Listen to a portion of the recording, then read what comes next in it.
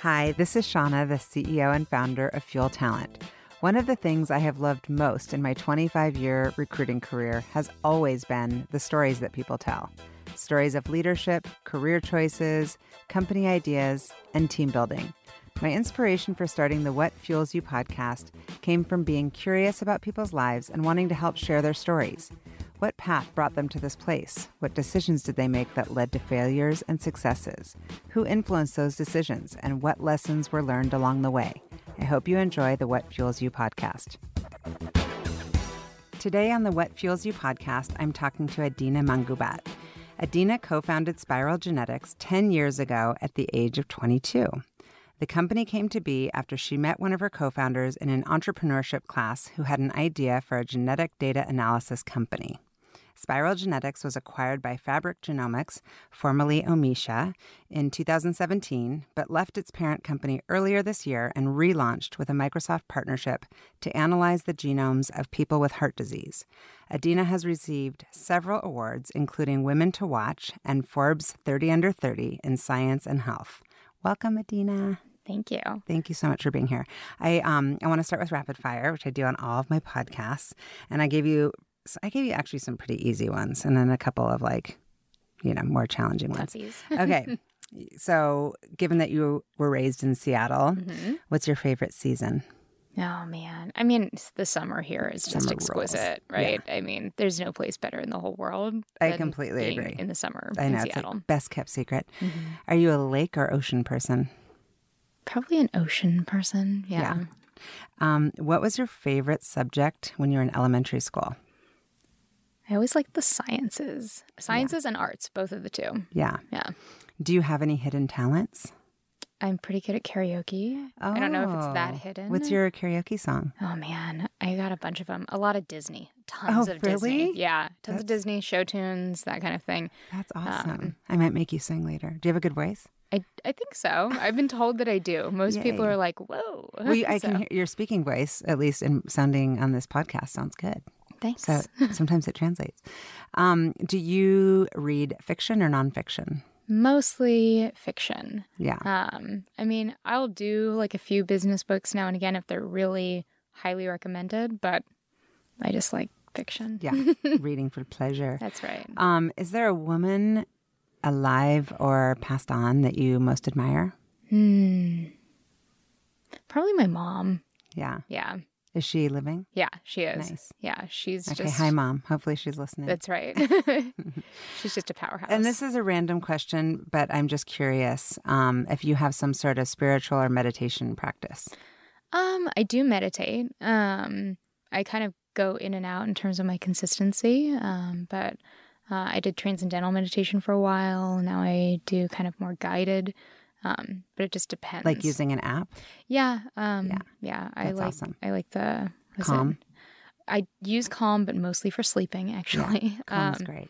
But and then there's another one. I've downloaded Insight both. Timer. Oh, Insight Timer. I've not used that one. Yeah, you're probably thinking of Headspace. I'm thinking of Headspace. Yeah. So I've downloaded those too. And I'm only asking because it's kind of on my mind lately, and I've been trying to do it. And so I'm always curious who's doing it. Yeah, Insight Timer is really great because it's got a lot of different kinds of guided meditations with different lengths, etc.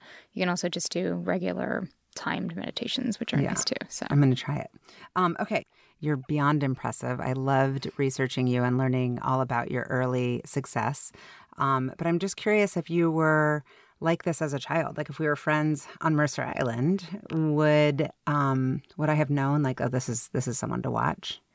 Maybe. I mean, at my time on Mercer Island, I was like pretty like emo-y because I had moved there when I was in my sophomore year. So I was like the new kid on the block. Oh, I read, okay, so Mercer Island High School is where you went, but you grew up in Seattle. I grew up in like the Puyallup area, like Edgewood, which is like if you imagine that like Puyallup has a suburb called Edgewood. Okay, so let's talk elementary school then. Like who were you as an elementary school kid? Kind of like I was nerdy even back then, probably. Yeah. Like were you shy?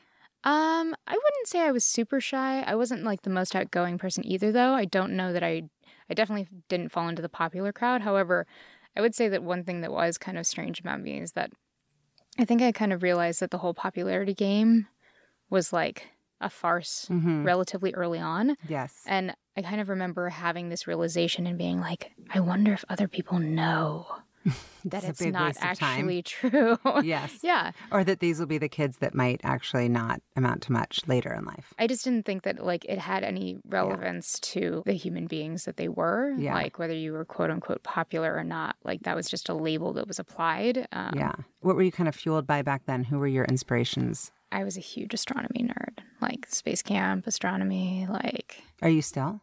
Yeah. I mean, when I was a kid, I wanted to be the first person on Mars. And I went to space camp like 3 times. Like we're talking like that nerdy. It was good. That is good. Yeah, but it turns out. Do you follow astrology? I don't much. No. Yeah. I recently started checking out like tarot, mostly because my sister-in-law got me like a deck for Christmas, and I think that's really fun. interesting. That's a fun girls' night. Just drink wine and like it's more kind of.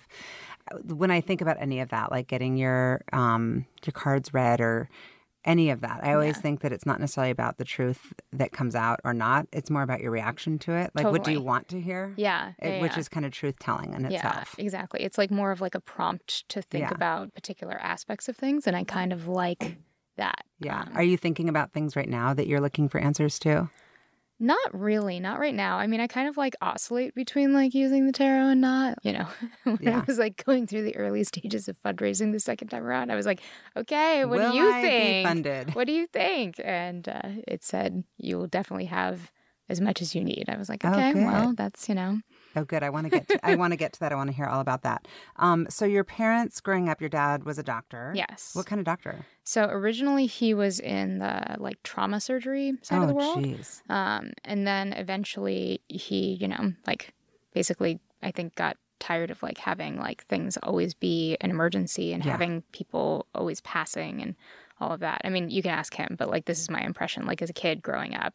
And then he eventually switched to cosmetic, which is a huge switch. Yeah. But you're bringing joy to people instead of... Totally. Yeah. And it's a very artistic form of being a doctor, right? Because it's so about the aesthetic of things. And so like you're more of like a sculptor in many ways than anything else, whereas everything else is very functional, like let's make sure you don't die, that kind of stuff. And he still does like restorative stuff as well. Interesting. And you have siblings? I do, yeah. I have 2 brothers and 1 sister. And where are you in that whole birth order? I'm the oldest, and we're all within 3 years of each other. One of my brothers is adopted. He came to us when we were both 13, which was a super interesting thing. He's actually older than me by a month. Where is he from? He's originally from the Philippines. What's that story? Yeah. My parents really decided that they had the means to support another child, and so they wanted to make that difference. But they weren't sure that they necessarily wanted to do like the baby stage again.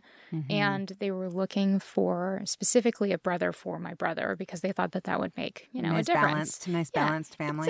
Exactly. And then when I think I was about 10, we went to the Philippines for about a month because I'm half Filipino. So we were like back there, like kind of, getting exposed to like our culture for the first time, really, and like meeting all the relatives. And like in the Philippines, like it doesn't matter if you're like first cousin or like eighth cousin, you're like cousin. Yeah.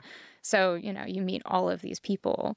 And Elazar was the boy next door to my grandma's place because that's where we were all staying. And I guess he's technically our 3rd cousin.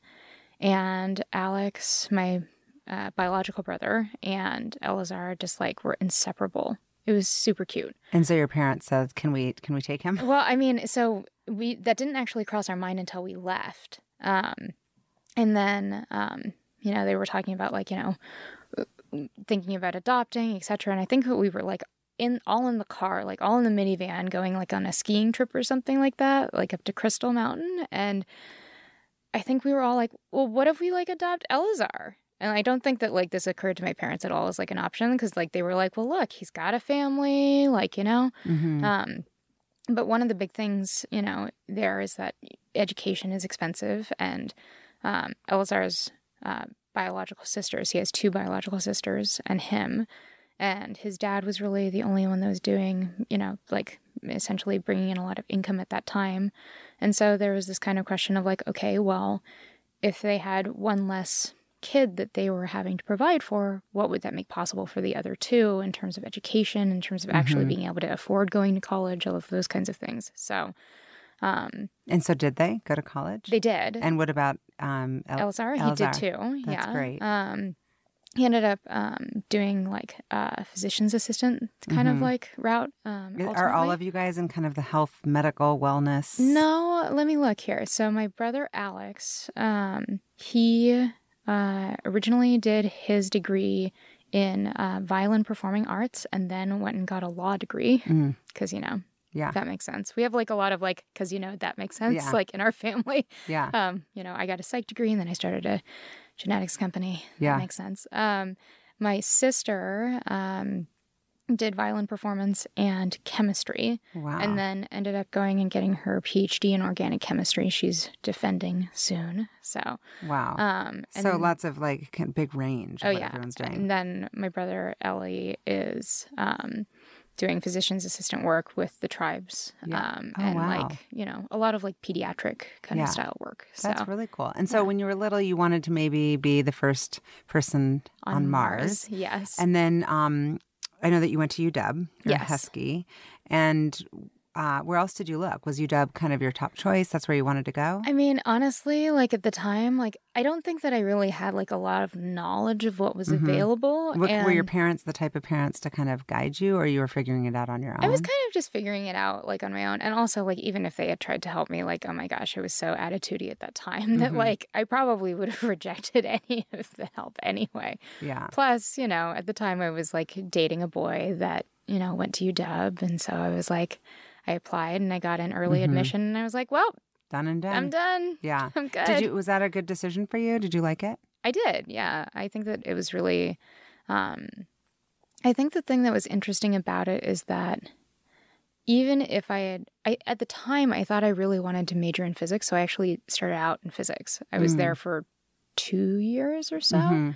And ultimately, I think that if I had gone to a school that was really specifically for that, I don't know how I would have done switching out of that to something else. Because the thing that for me was like challenging about physics was not the material, but the fact that none of the other people that were in it actually had any interest in the other human beings is what my experience was. Like the professors, I don't know if this is true, but I kind of had the experience that like the professors kind of felt like they got like the short straw, and so they had to teach the freshmen or the sophomores, right? And I was just really looking for like a science that also kind of gave a shit about people, right? And you wanted to feel inspired by, that makes sense. And like, I mean, if you look at sciences that care about people, psych is great for that. So you studied entrepreneurship, and then I read biopsychology. Yeah. What is biopsychology? Because I studied psychology, but I didn't know. It's like the nerdier side of psych. If you look at like the brain and like the neurons and like all of those kinds of things, it's not as deep as neurobio. It's kind of like, how does all of that stuff actually impact the human interaction pieces? Were you always kind of that entrepreneur, the lemonade stand type of? Maybe. What made you decide to study entrepreneurship? So the entrepreneurship thing was kind of an accident at the end. For my first, few years, I was doing like physics and then psychology. And I discovered that I really didn't like the process of doing research because I got my Bachelor of Science instead of my Bachelor of Arts. And to do the science part, you have to work in a lab. And I discovered that lab work just kind of took a long time. And I would say I was an even more impatient person back then. I've like worked on that, right? They say patience is a virtue, and I've worked on that. But that process, I ended up in the entrepreneurship side of the world mostly because my best friend, who ended up being the person that I ended up finally dating and then got married to, which is a whole story we can talk about. He was like, well, maybe you should think about like this class. Like, I think that this class was like the most useful out of all of my like things that I did at college. And so you should check that out. And so I tried to do the entrepreneurship class at University of Washington, Seattle. But they were like, look, you don't have the prereqs. You have to do like accounting or something like that, like a bunch of prereqs. And I was like, well, I'm not doing that. I'm in my senior year, but I'm going to take this class. And my best friend, Mike, at the time, he had gone to UW Bothell and had taken a class up there by this professor named Alan Leong, who's awesome. He now teaches at the University of Washington, Seattle. And he was like, worth it. And so I called up Alan and said, can I take your class? And I drove 40 minutes to Bothell and 40 minutes back twice a week because I was going to do it because... And were you thinking when you were in the class, like, oh my gosh, I want to be an entrepreneur? I guess I noticed that there was something that I was like naturally, I guess, kind of good at in it. I don't think that, even if you had told me in the middle of that class, like, oh, you're going to start a bioinformatics company, I would have thought you were probably on something, right? Like, that just didn't make sense to me. But I think I'd been interested in startups. Like, I was an intern and did some consulting for 2 startups while I was in college, one in home automation and one in smart grid kind of stuff. And so I really I think I fell in love with the concept of startups at that time, mostly I think because there were 2 pieces. One was that you could actually be somebody that made a difference even as an intern. So like everybody mattered, right? And I was like so not interested in being like a cog in the machine, right, at a big company. So I think there was that. But also, too, it really showed me that you can create whatever it is that you really want to create in the world. And so I was attracted to that, but I don't think I'd ever considered like starting my own. I certainly had thoughts about like, I don't know that they did this the right way. And like, I like definitely feedback. Oh, yeah. And so you entered a business plan competition. And tell us about that. So for that particular course, there is this competition called Hell Night. It happens at the end of every course that Alan offers. And basically it's like a trade show style like thing. So everybody has like a booth and you put together your like pamphlets and you pitch people, and then every single person that walks through the door that isn't a student gets like basically a bunch of Monopoly money and gets to invest it. And so you're like pitching people live, asking them to give you their money and like all of that kind of stuff. And then whoever has raised the most money at the end wins. And how many people were you up against? Oh. I mean, was it like 10 or like 100? It was probably like 15 to 20 like teams. Yeah. And so you guys won. We did. And what was the idea? It was essentially something that was pretty close to like 23andMe before 23andMe was really like a huge thing. I'm an early 23andMe person, so yeah, I get it. Yeah. Where if you want to explain what 23, I mean, I'm sure everyone knows what that is. But so basically, give us a spit sample, we'll analyze your DNA and say, oh my gosh, you have a predisposition for X or for Y, and you should, make these lifestyle changes. Like that was our idea. I don't know that 23andMe actually makes recommendations in terms of changes because I think they'd probably get in trouble for that. Yeah. But that was the idea. And then, 23andMe really did like a massive launch at that point. And so we were like, oh, maybe it's not a good idea to go head to head with like essentially what is a Google-backed company. But you actually formed a company out of this. We didn't actually incorporate the company until a little later.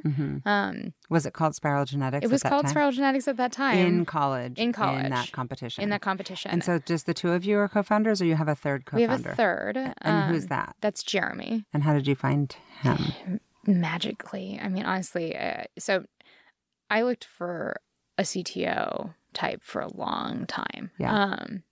And how did you know what you were looking for? Well, that's a good question because, it's not like I can code, right? But I would say one thing that was interesting is I lived in a house with like a lot of people that were serious computer scientist types. I knew what it looked like to have somebody that was like way off the charts when it came to that particular thing. Well, you had a My sense. CTOs. Yeah, that's smart. Yeah, you got to have that. Yeah. And so what qualifications were you looking for aside from obviously amazing coding skills? Did you have a vision for like a culture at that time? I don't think that I had a vision I don't think I was aware of like, culture is a thing at that time, not like formally. I was mostly looking for somebody that I thought was really smart on the computer science side, that had the biology knowledge, that wanted to like get on the crazy roller coaster. And were you guys paying yourselves? No. And how were you funding the company? Having side jobs and like doing this in a moonlighting kind of capacity. And like, also, you're a student at that point, right? So like you're cost of living is really low. Yeah. Yeah. So, yeah. So you have the three of you, and then tell me about what that first kind of year looked like. So the first year was basically like actually a ton of different pivots because, you know, we sorted out that we couldn't do the 23andMe thing because 23andMe was doing that. So we were like, okay, well, maybe we should do whole genome style 23andMe. And then another company called Kanome or Nomi, I don't think anybody's ever figured out how to pronounce that particular company's name, came out, and we're like, okay, not that. And then we actually were like having a conversation with one of our advisors about like, you know, maybe like this isn't a good idea. Maybe we should shut it down. And we were all on a call together and we were looking at this data for how much DNA sequencing cost was dropping. Because back then, I think it was $100,000 per person to have your whole genome sequenced. And what is it now? $1,000. Okay, so how does someone go and do that? Well, so we don't do the chemistry side at all. But this is like these are advances that mostly were made by Illumina, which is the main sequencing instrument company in the field. I mean, like today, 90+% of all of the genetic data in the world is generated off of an Illumina machine. But you could see the cost curve coming down. Like, you know, if you look at like the cost to do the whole genome, the first whole human genome, like during the Human Genome Project, it was like billions, right? Can you explain it to our listeners who don't understand it? What is a genome? DNA? What is genome? Yeah, totally. Okay, so inside of your cells, like in every single cell, let's look at your hand and like pick a skin cell. Inside of that cell is a nucleus that has DNA in it. DNA and your genome, basically the same thing. And your DNA is essentially it's the code of who you are. It's like the code that gives your body instructions for how to make everything, you know, proteins, like different kinds of cells, all of that kind of stuff. And it's pretty much the same for you throughout like your entire body. There's some like research that's coming out that's like there might be variations, but I mean, basically when your parents, like when the sperm and the egg come together, they form like the complete information of your DNA, and you get half of it from your mom and half of it from your dad. And it's basically like the blueprint instructions for how to make human beings. Got it. And all of the things that go with that, the functioning of human beings, bodies, etc. So when you read somebody's DNA or you read their genome, what you're looking at is the entire instruction code set. And the instruction code set is actually made up of 3 billion base pairs. That's the building block piece. So if you think back to like high school biology, like the A's, G's, C's, and T's, there's like 3 billion of those suckers. And that's what codes for what shows up for you versus for other people. It can be totally impacted by, you know, your environment in terms of which pieces of that actually get expressed. And they don't change over time. They just pretty much no. Okay. Like cancer, for example, is like an example of when a genome has changed and that basically the DNA gets damaged to the point where those cells stop listening to the body's regular instruction set. And then they kind of go rogue and crazy, right? And then they ultimately like take over all of the resources of the body and it kills you, right? But that's an example of like when your DNA has been significantly changed to the point where it's been damaged. Yeah. But generally, it's pretty much all the same, pretty much throughout your life. And so you started this company. You've got these 2 co-founders. You're working your side jobs. This is kind of your hustle. And at what time in your life did you realize, holy shit, I think I actually have a company? I don't think it happened until like 3 years later or something like that. And then you went and got funding? So, I guess maybe the moment where it's like, oh man, this might really be a company is like when you raise the first money. And how did you go about that? Well, it's like a friends and family round, right? Because like, you know, at that time. And the seed round. Yeah. And a friends and family round is basically, I mean, at that point, it's like you're a couple people in a garage with an idea, right? Like, so the only people that are really going to trust you enough to give you money are usually people that know you because they're betting on you. They're not betting on any technology or anything that you've done. So me and Jeremy and Becky basically asked various family members, siblings, etc. And I think that for me, like the moment that it got really real was when I was like, okay, I went and I asked my parents, I know that you were planning on helping out with grad school, but instead I actually really just want to do this company.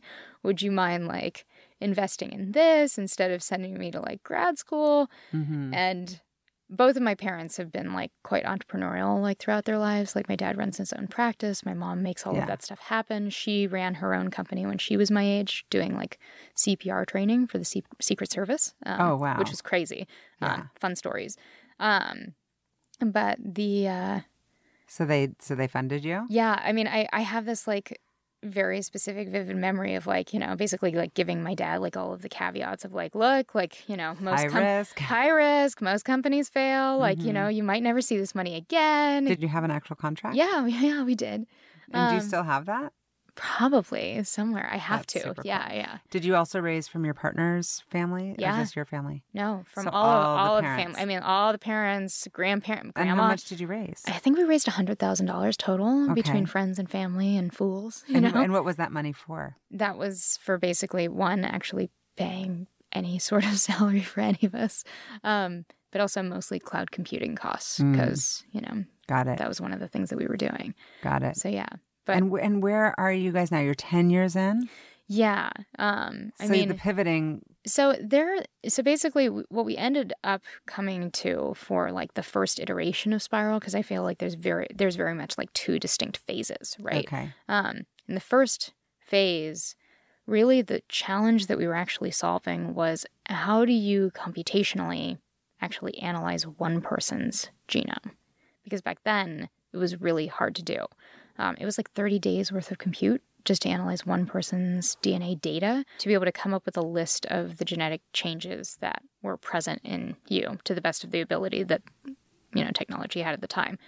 And we raised $5 million over the course of that like first iteration and brought it down to 3 hours from 3 days. So Oh, wow. it was like, Who did you raise it from?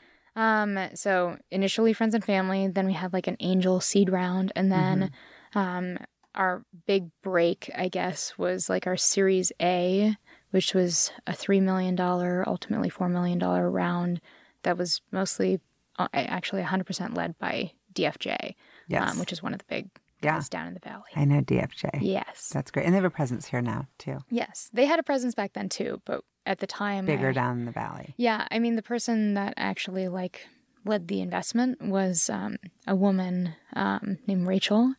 And so it was actually kind of... I think that also, like, made a difference was that I was being backed by someone that was a woman as well. Yeah, I love that. And how many companies, how many investors did you pitch to? A lot. And how did they decide on you? And were you in a position to just say, thank you, I'll take it because you're the one investing? Or were you trying to be selective? And if so, did you have a vetting process? I mean, you want to be selective, but like honestly, back like, then, "Thank like you, you will take what you can get, especially because like here's the thing. And I mean, to a certain extent, this is still a problem, but like it was really a problem back then. I mean, if you uttered the word bioinformatics back then, people would look at you crazy. Like what are you talking about? Yeah.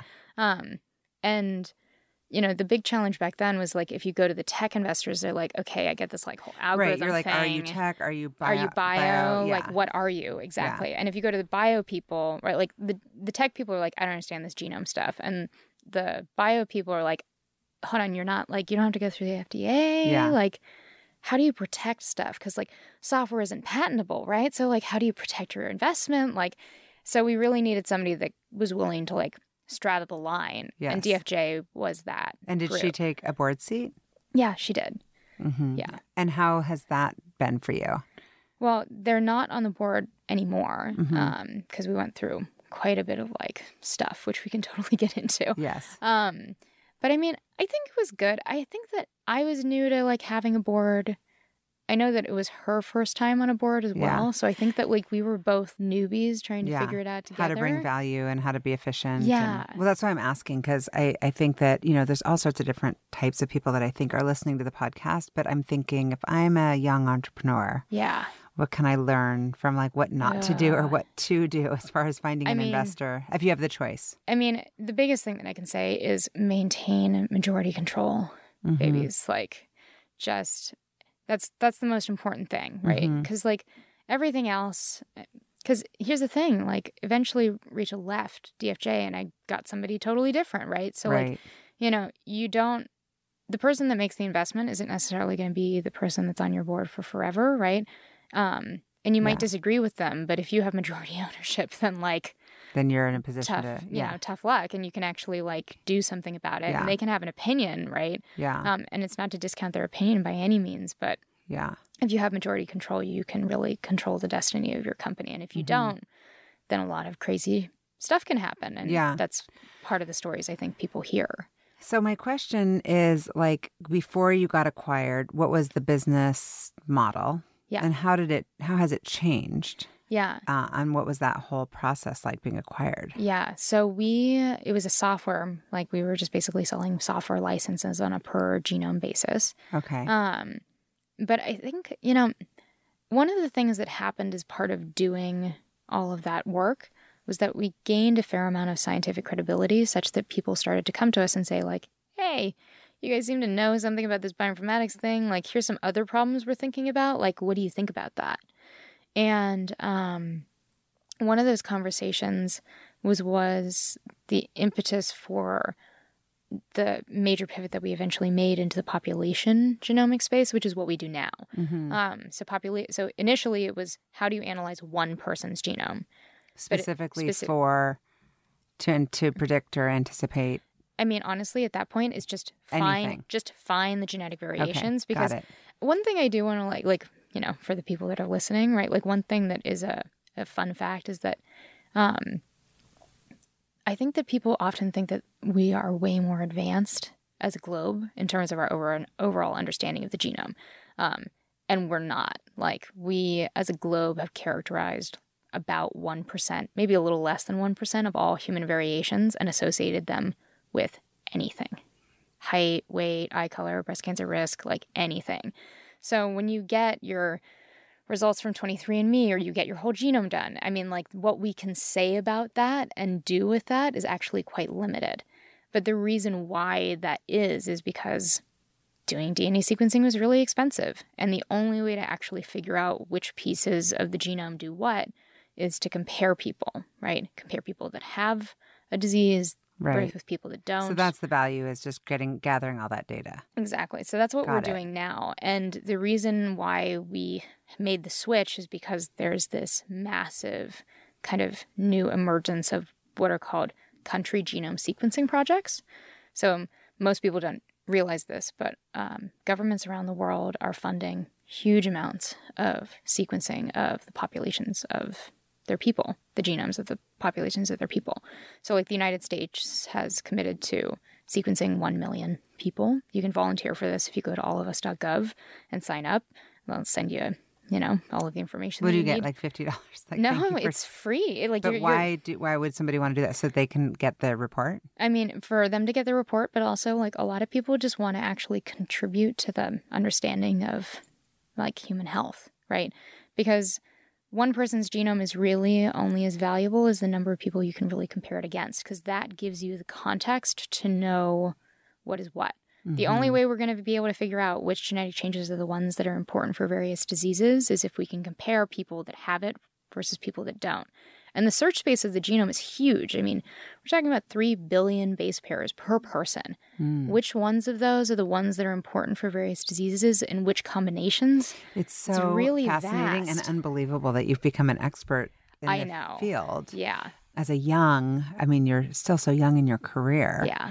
When you were acquired, how many employees did you have, and kind of We why? had 8. And why were you open to being acquired to begin with? Yeah. What was that going to bring to the business? So we were really we basically came to this point in 2017. Something really important happened for the industry, which was that the emergence of country genome sequencing projects happened. I mean, there was Genomics England, and they were the first, way before that. And they were like, we're going to sequence 100,000 people. And everybody thought that they were crazy town. But a couple years later, 2017 rolls around, and then there's 10 country genome sequencing projects. And by 2018, there were 30, and now there's 50, right?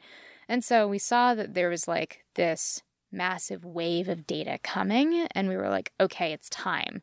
Because we had developed the technology to be able to deal with population genomics stuff back in 2014, based off of a conversation that we'd had with a customer. But back then, there was maybe 2 customers in the world that could potentially use that. So we didn't do anything to commercialize it. But then 2017 rolls around, you have 10 country genome sequencing projects. It's time to commercialize that.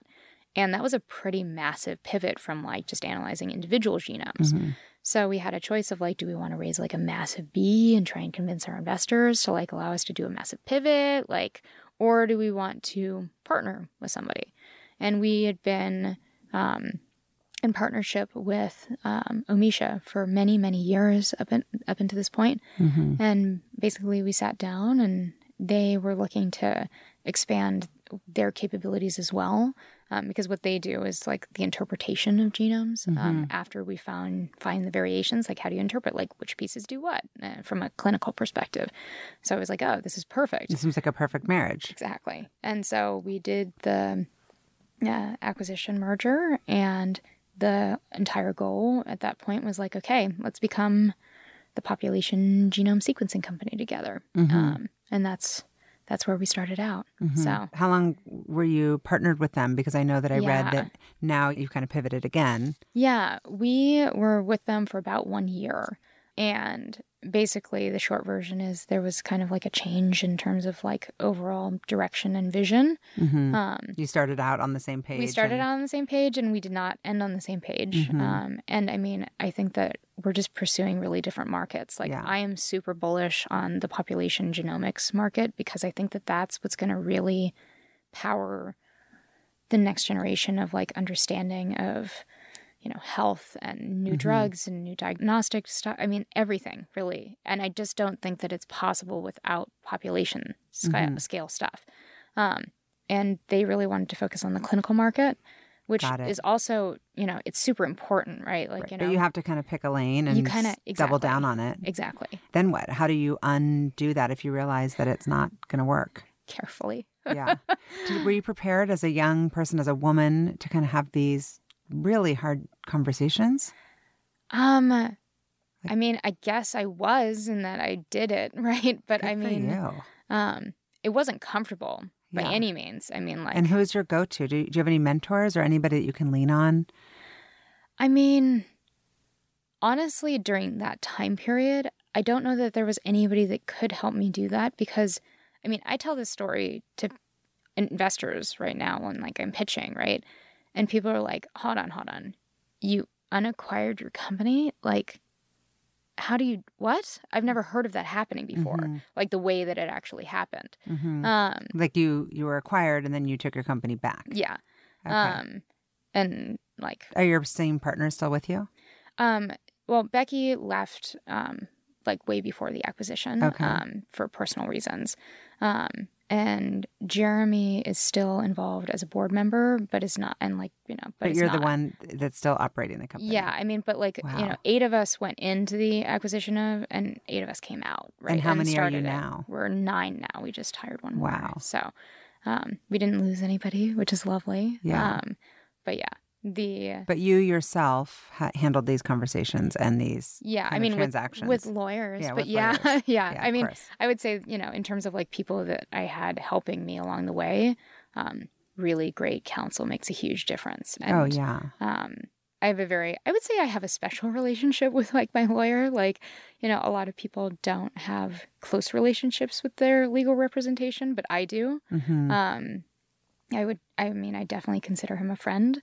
And so it made a difference for me to not only have great counsel that could really help me guide me through like the logistics of the whole thing, but also having somebody that like had been with me long enough and like could level with me and be like, girl, I know this shit sucks. And like, you know, and be able to do that as well. So that was there ever kind of a rock bottom or like a, oh my gosh, I can't see the light moment? Totally. I mean, like, basically the moment where we were told that they would not be pursuing this line of work at all, pretty much at all. Like a punch in the gut. It was, I mean, I just didn't know how we were actually going to have it all work. And I don't think that the team did either. But they were willing to wait it out with me. And I mean, I think that that's amazing. That speaks to your leadership. Thank you. And I mean, I've done a lot of work on myself to really, I think, get to the place that I am now. In the early days of being a CEO, I was very concerned for looking like I had all of it together. And so one of the big management philosophies that I have, and I don't know how this will scale when we actually like get much larger. The transparency. But I'm extremely transparent. Like everybody knows how many months we got left in the bank at any given time. Like as we're getting down to the wire, which happens, like it's like we have 6 months, we have 5 months, we have 4, 3, 2, 1. And I mean, we've run out of money straight up. And I'm like, okay, guys, I'm sorry. And they've all stayed. Yeah. That's through amazing. like crazy, amazing people. Wow. I'm incredibly blessed to have them. And I think that also we do try and select for people that have pretty high risk tolerance because startups are really messy. I mean, maybe other people's aren't, but like I've talked to a lot of founders and like they're just messy. Yeah, they're messy. People have to have the stomach for it, and they have to. It sounds like they all believe that they've bet on the right product, the right horse, as far as you as a leader. But when you go to find talent, is there a common thread among the Spiral Genetics people that you're like, this is what we all have in common? Well, we're all definitely a little weird. That's for sure. #weird. Yeah. I mean, I think one of the things that we're interested, or at least I'm interested in, is who is this person as a human being. Mm-hmm. I think it probably comes from like the psych side of me, right? But I'm very interested in like, who are you beyond like your inside these walls? Yeah, exactly. Like your work product, right? What fuels you? Yeah, exactly. Yeah. So I'm interested in that. I'm interested in people's ability to see beyond like just their specific area that they're contributing in. What are trends that you see? And why do you think those trends are important? And I'm looking for like how much peripheral vision do they really have around the world around them? So I'm interested in that. I'm interested in like how much do they value like other people on their team? Interesting. I listen a lot to the How I Built This podcast. Mm-hmm. And actually this morning I was listening to the Yelp one, and Jeremy Stoppelman, I think is his name, the CEO. And obviously it's a publicly traded, like whatever, multi-billion-dollar company. Mm-hmm. Was saying that in the early days, people thought he was young because he's like you. And so they would literally say in investor meetings and in board meetings, like, we need some gray hair at the table. Yeah. Do you hear that ever? I used to a lot. Mm-hmm. Oh my gosh. Because even though you're 10 years older than you were when you started, you're still young. Oh yeah, and I look like I'm 12. I was about to say, and I mean, people who can't see you Google Adina. She's gorgeous and young and amazing skin. Yeah, and half Filipino. Yeah, and no like gray hair, happens. no wrinkles. Yeah. It's just BS. Yeah. We hate you. Well, we love you, hate you. Yeah, well, I just got to study my genetics and then we can work it out. Yeah, bring me some of that Filipino. Some of that. I need some of that. But, so do you hear that? And what about, have you tried to kind of put some gray hair in the room, or is your team mostly? I have attempted in the past to do so. And frankly, every time I've done that, it actually has not been helpful. Mm-hmm. I don't know. I think part of it is, I think that having gray hair on the board is helpful. Mm-hmm. I don't necessarily know if it is in this industry. And the reason why I say that is because this industry is so new. So new, yeah. Right. Well, it's like some of our clients that are in like Bitcoin companies that are like, can you find us an engineer who's done? And we're like, no. We're all learning as we go. Yeah. Yeah. And find me somebody that's got gray hair that has experience in Bitcoin. Yeah. Good luck with that. Right. Like, what our clients want, we call it the purple unicorn. Yeah. So, I mean, I just don't think that it's actually, and I think also that that's part of the reason why I've been able to do what I've done, right? Because people often ask me, like, how? Like, how did you start a company in a field that you had no experience in? You didn't have computer science experience. Yeah. You didn't have genetics experience. Yeah. You didn't have business experience. Yeah. Like, what's the deal? And what is your ninja skill? Like, if you were to go get hired at another startup. Oh, my gosh. Or at Amazon or something, would you be in marketing? Would you be in sales? Would you be in corp dev? Maybe, I don't know. It definitely would have to be something innovative because I would get bored very fast. Are you strong operationally? I think I'm reasonable operationally. I mean, there's definitely people that are better at that than I am. Yeah. And have you put any of these rituals in place as far as like in the morning I get up and I blah, blah, blah. All the things we want to be doing. No. Besides flossing. Like, those nice to haves. No, I don't. I don't at all. I mean, I know that some people are like, the early bird gets the worm and blah, blah, blah. But you know what? I got to be honest. Like, I am not a morning person. And it's so funny because no one at the company is either. So you guys start at like 10:30? Yeah, 10:30, 11. Yeah. We have a very interesting culture in that perspective. Like from that perspective, like we really trust our people very deeply. So it's like, look, be an adult, get it done. Yeah. Like core hours, 3 days a week from 11 to 4. Yeah. That's all we're asking. Yeah. And, you know, part of the reason why we do that is because like there are a number of people in this company that are like the vampire types. Like that's me. Like, you know, best working hours, like 11 p.m. to like 2 a.m. if I could. Really? Oh, yeah. And like, I know that a number of like our developers are like that. I mean, and you can see it with the code check-ins, like 3 a.m. I mean, we have one that's like, just goes on like late night weekend benders on like coding. And I'm like, okay. But if we're going to have people get like their most efficient hours, I can't have a 9 a.m. meeting. You can't tell them how. Never. Yeah. The conventional wisdom is not always the right. Yeah. It just doesn't make any sense. So that's what we do right now. I mean, I don't know what's going to happen, you know, when we someday scale to like a gigantic company, right? But that's what we do right now. And we really are looking to honor the ability for people to really select what are the best times for them to be productive rather than just like mandating it's a 9 to 5. Yeah. Which most people hate anyway. They hate it anyway. So. And what's kind of keeping you up at night now in the business? Because you've gotten through this kind of unacquisition piece. Yeah. So as you look forward, hiring to a certain extent, like at least on the business side, dev, I have no concerns for. Yeah. But on the business side, I mean, like, I feel like it's like a purple unicorn. Like right now I'm doing all of the sales pretty much. I have like one other person that I work with on the team that does some like technical sales stuff, which is awesome. But like he and I have like been working together, I think now for like at least 5 years. It might be 7. I don't know. It's been a long time. And I don't know how to find other people like us that can do this without like a massive learning curve. And maybe the truth is that there's just a massive learning curve and you just got to deal. So you said that you're spending time selling and that this other colleague of yours is also selling. What is the exact business model right now? Yeah.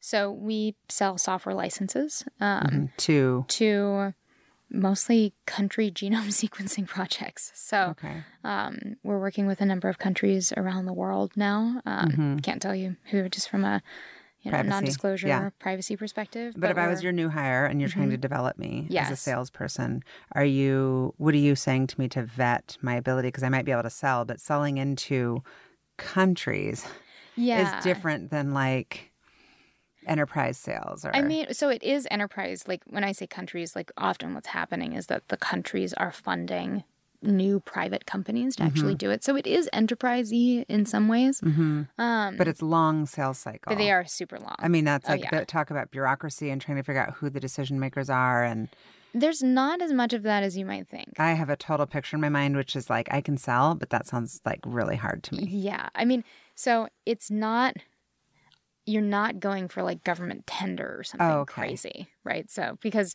it's not that we're selling to governments, but you are selling to entities that have been funded by the governments to do specific things. Got it. So it's a weird thing. I mean, I don't know that there is a lot of historical precedent for that, right? Yeah, no. And so if Z is like, holy shit, we've arrived and I am a success. Yeah. Where are you? Are you at like D or like L or like P? Like, I don't know, maybe like G or something like that. It's so bad. I'm like A, B, C, D, E, F. Oh, G. Yeah. Okay. I mean, like it's toward the beginning. It's like toward the beginning, but it's like at the end of the start. The end of the start. So you're like in puberty. You're like hitting high school. We're the awkward teenage years. It's those awkward teenage years, but you're like finding your own voice. Yeah. I mean, basically where we're at is like we have product. And you have competition? Not as much as you might think. Not for doing exactly what we're doing. Pretty much everybody else in the industry is doing it the old school way of like analyze each person individually. And are you scared that like Google or someone could just come in and? I mean, they could potentially, but or acquire you. I mean, I think that that's more likely. Is that they would want to acquire us. I mean, the thing that we have done is we've developed a very, very unique piece of technology. It's like the big secret is really like, how do we structure the data? It's a data structure issue. Yeah. And that enables us to do crazy things that nobody else can do in terms of like comparison, applicability to machine learning, because machine learning is very sensitive to the quality of the data you put in. Yeah, I was just thinking that. Yeah. Oh, yeah. It's very sensitive to the quality of the data that you put in. And so one of the things that we get by structuring the data the way that we do and doing the analysis the way that we do is that the quality is just so much higher. And it lends itself better to machine learning. I think, if you think about like machine learning, people like for something simple, right? Like teaching the computer to like identify pictures of cats, right? Like in the early days, people were like, oh, well, maybe we should like teach it what a cat is, like eyes and whiskers and noses and etc. Right? And scary. I'm scared of cats. Oh, I'm scared of cats. I am. Are you really? Yeah, I'm scared of cats. Anyway, go on. We'll talk I'm like about of all things. No, I'm getting better. We can talk about dogs and stuff. I That's love fine. dogs. Okay, good. We're switching to dogs for this let's analogy. do dogs. So, tongues and, all of that. Slobber. Yeah. And so in the early days, they were like, we're going to teach it like these features. And that was like a disaster. Totally didn't work at all. And they were like, okay, well, maybe if we like teach it like outlines of dogs, like the lines and like edge detection, and like maybe that'll make a difference. Didn't work either. Turned out that like ultimately, if you just feed the machine learning algorithms the raw pixels, it's way more efficient. So because of the way that we structured the data, we can feed in a lot more raw information that has been more or less untouched. And still be fast enough to be able to actually like have it play with the machine learning algorithms. Like, so that's really the key. Fascinating. And there's just not a lot of other technology out there that I'm aware of. Are you that. kind of gun shy from doing any sort of change as far as being acquired again? Or, I'm sure you get asked like, what's your end game? And I don't really love that question for me because I'm like, I'm young and I'm building. And I mean, so am I more gun shy about being acquired? I would say if I was acquired in the future, I would have some very specific requirements about what that would look like and the specific guarantees and like also just, really knowing that like the alignment goes all the way up to the top of the board.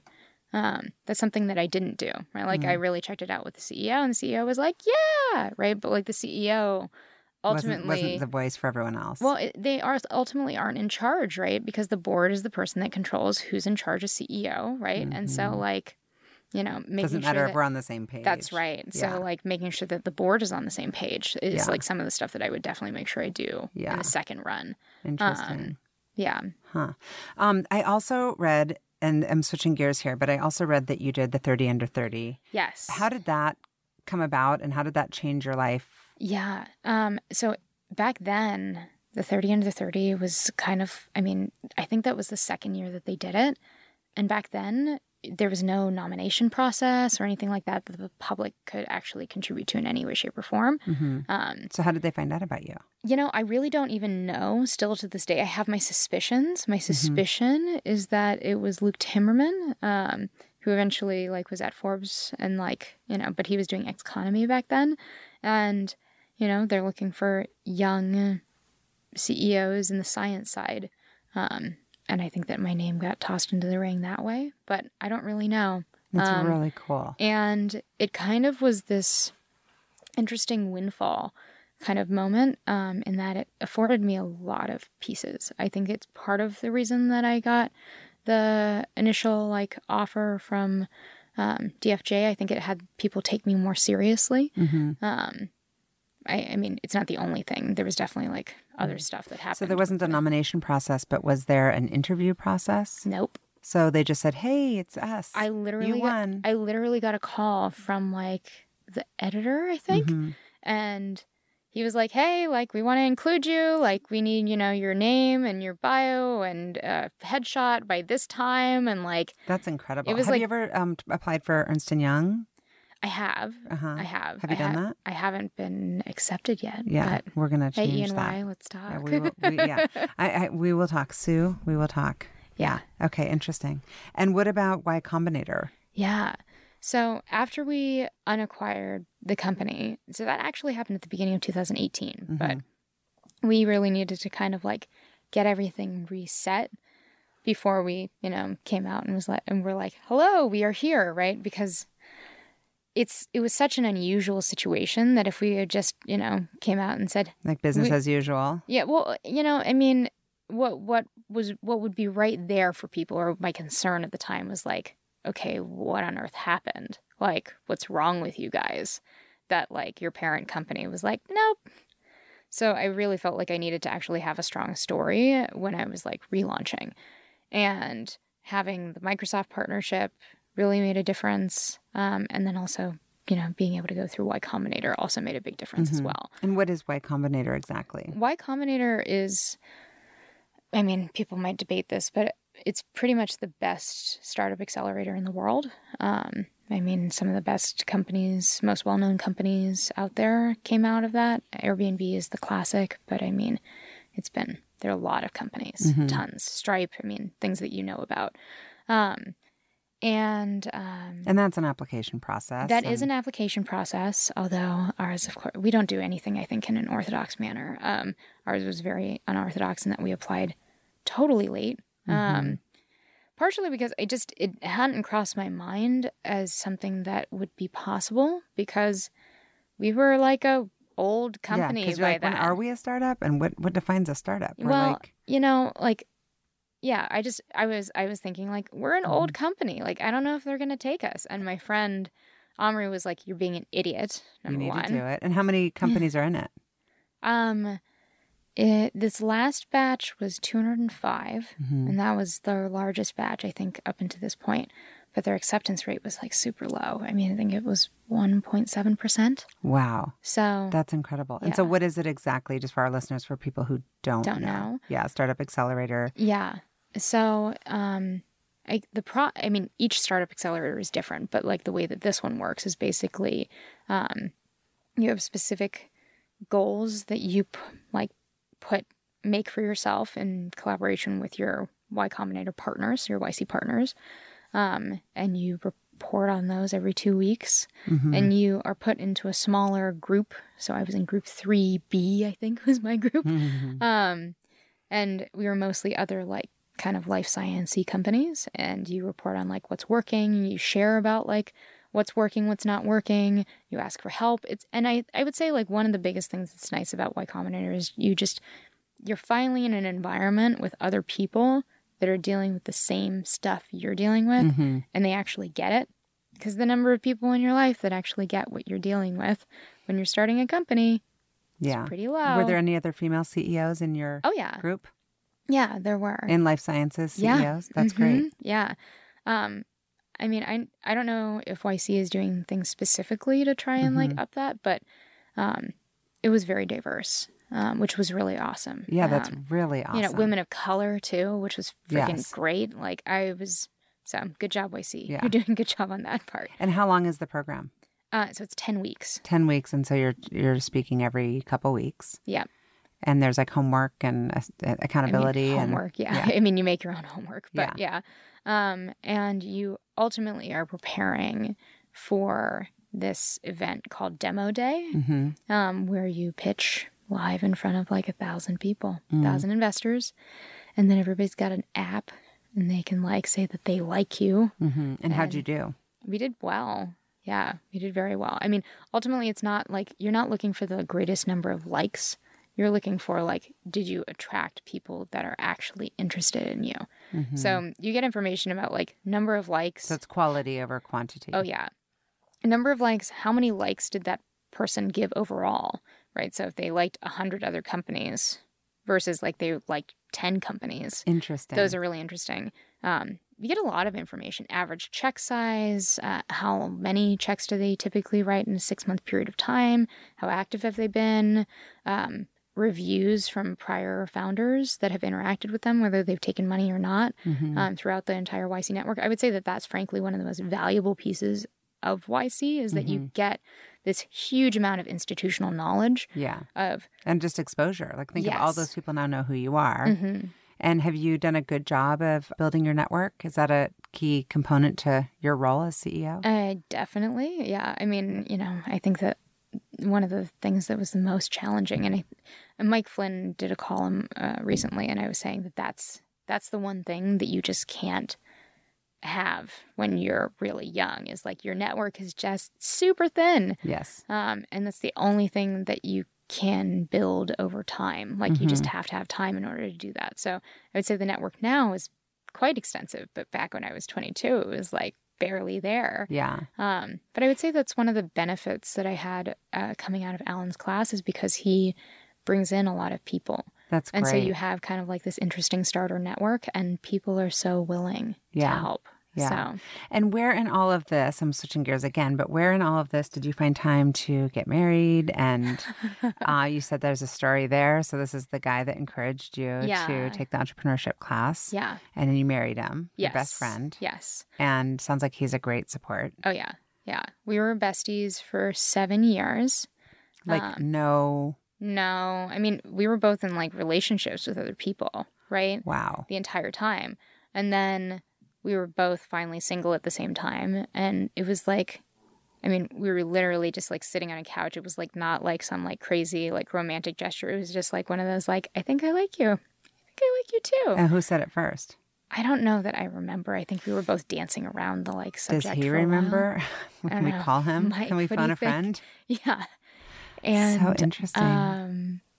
Yeah, I mean, it was a big decision, right? Because it's like putting it at risk. Oh, totally, right? You know, if like you screw that up, then there goes my bestie. Totally. I mean, potentially, right? Yeah. But we've done like a lot of personal and professional development work together over time. That's really great. And so I think that he and I both kind of felt like I know-ish what I'm getting into, like really, like in a level of depth that most people don't, right? Yes. Because if you go through like personal and professional development courses together, you really get to see what is it that this. What's been the most impactful one? Did you do the forum? I did do the forum. Did you do the advanced forum? Yeah, yeah. I mean, I did all of that stuff. I did the self-expression leadership program. I actually like lead introductions for them now, and I eventually would love to be like a self-expression leadership program leader. I don't even know what that is. What? Self-expression leadership program. I've never even heard of it. So for people that are not aware, there's this. Because I did the forum. I did that like the Landmark Forum, the very beginning forum. one. Yeah. So the Landmark Forum is a personal and professional development course. So for those of you who are not familiar with it, and after that one is very impactful, as you probably saw, like on its own. After that, they have the advanced course, which is really about like how you really interact in groups, right? Like that's like the purpose of it. So forum is you as an individual, advanced is about you in groups. And then the self-expression leadership program is the one that comes after that, and that's about you within communities and the world. Oh, so it's part of the Landmark Forum. It's not it's part of Landmark. Oh, got it. They call it the curriculum for living. I think I might it's been literally almost 20 years since I've done these things, but it seems fun to do them again. You would probably like it. I mean, the self-expression leadership program is pretty cool because people basically create projects, usually nonprofit projects, and the point of it is to actually have you learn how to mobilize communities. And are you to doing achieve that? Something. I've taken that course and I have done things like that. So like one of my projects was this thing called the Sparks Fly Society. And it was basically around like how do you create magic ongoingly in relationships. And so we, one of the things that my husband and I have been doing now for a while is this thing called Surprise Date Day, where we take turns planning a day of fun things for the other person with the other person knowing what is going to happen. And it really like creates like the sense of like magic and adventure, and like there's all sorts of things that you can do. I mean, we can do like really like chill things, and you can also do crazy things like jumping out of a perfectly good airplane, which happened once. I love that. Yeah, so it was great. And so one of the things that we did was creating that this could be something that other couples could do. So all of the couples would like do this on the same day. And then we'd get together for dinner in the evening and like share about like what happened. So that way you could inspire each other for the next surprise date day. Amazing. So that was one of the things that I did as a project. So you can do anything. I mean, that's super cool. Yeah. That's a whole other side of you. I'm like, here we are. I'm like, not that I'm not interested in spiral genetics. It's really cool. Like genome sequencing. I love all of it. But genome sequencing and surprise date day. It is really, really cool. But surprise date day is awesome. I would highly recommend it. It makes a huge difference. And here's the thing. It doesn't even have to be complicated. Yeah. You know? I mean, like, we had a surprise date day recently where it was like, okay, like what we're going to do is like, we did like, some like cute romantic stuff in the morning. And then it was like, now let's like take care of the things that have been like on our plates that we just haven't made time for and like get them complete so that way we have more space for us and it's like not taking up our mental space. So it's like changing the car battery for all the car that like nice to have that you don't really want to deal with. Totally. But when you're doing it together, it helps make it less burdensome. Totally. And if you're doing it with like the intentionality of like it being romantic, like, you know what? You can make anything romantic. Vacuuming out the car can be romantic. You just got to sort that out. So yes, it can. I love that. You're well matched, which makes it much easier to be an entrepreneur. Oh, yeah. Yeah. That's awesome. We entrepreneurs are a special brand of crazy. And I am very fortunate to have an incredible partner that I can count on and rely on for making it all happen. One of the questions in my preparing for this is I am always curious to ask other CEOs how they stay organized. Everything has to go in the calendar. That's like my organization strategy. And you have a great assistant. I do. Yeah. So she's amazing. I'd say if it's not in the calendar, it does not exist for me. And that has gotten to the point where it includes like emails that need to be written. So like one of the things that like Deborah, my assistant, does is like she will go through and be like, okay, these are the 10 that actually have to get done today. So she'll calendar them. That's great. Yeah. So that is like Deborah and my calendar are my and secret do you calendar out, I guess it would be 11 p.m. to 2 a.m., your kind of thinking time? Occasionally, like I don't know that I use that time as much as I would like to, just because there's lots of other life things that are going on. But like I calendar in everything: sleeping. Oh wow! Showering. I have a PowerPoint to send you. I have to ask my friend first, but she created a whole hacking calendar of like where she put in there like sleep. It's just awesome. Yeah. I'll ask her if I can send it to you because she's amazing. Okay. An incredible other female CEO. Okay, so my final question is ultimately, the end of the day, what fuels you?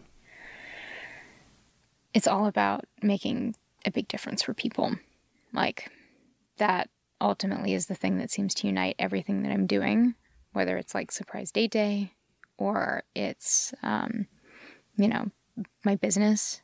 Like I'm just interested in like, how can I make the greatest difference while I'm here on this planet? I think I get like from a life philosophy perspective, I think that I get like one shot. If I get reincarnated, like as a bonus round, hooray. The tarot cards say you're coming back as a cat. Maybe, but, yeah, that's what I'm here for. I love it. Yeah. Well, thank you for doing it. And thank you for setting such a good example for our community, for your industry, for women. And as a wife, I feel inspired by Surprise Date Day. Yeah. Thank you so much for being on the podcast. You're very welcome. Thank you for having me. Look at that. We made it just a perfect time for you to get on time to your next meeting on your, what is this thing called? Scooter. Yeah, but what's it called? Don't you want to give a shout Unicorn, yeah. For your friend? Yeah. iRideUnicorn.com. Yes. Is where you can get your very own cute, adorable scooter. Mine has streamers, which you can see if you can get them to give you custom this streamers. Thing is super badass and everyone needs one. Yeah. Thank you. See ya. Thank you for listening to the What Fuels You podcast. Be sure to subscribe, rate, and review on iTunes, Google Podcasts, or Spotify, and follow us on social media to keep up with the latest news and episodes. You can also contact us at podcast@fueltalent.com to provide feedback, ask questions, and share topics or guests you would like us to cover in the future. We hope you feel inspired by our guests and that we have helped fuel your day. Join us next time for another episode of What Fuels You.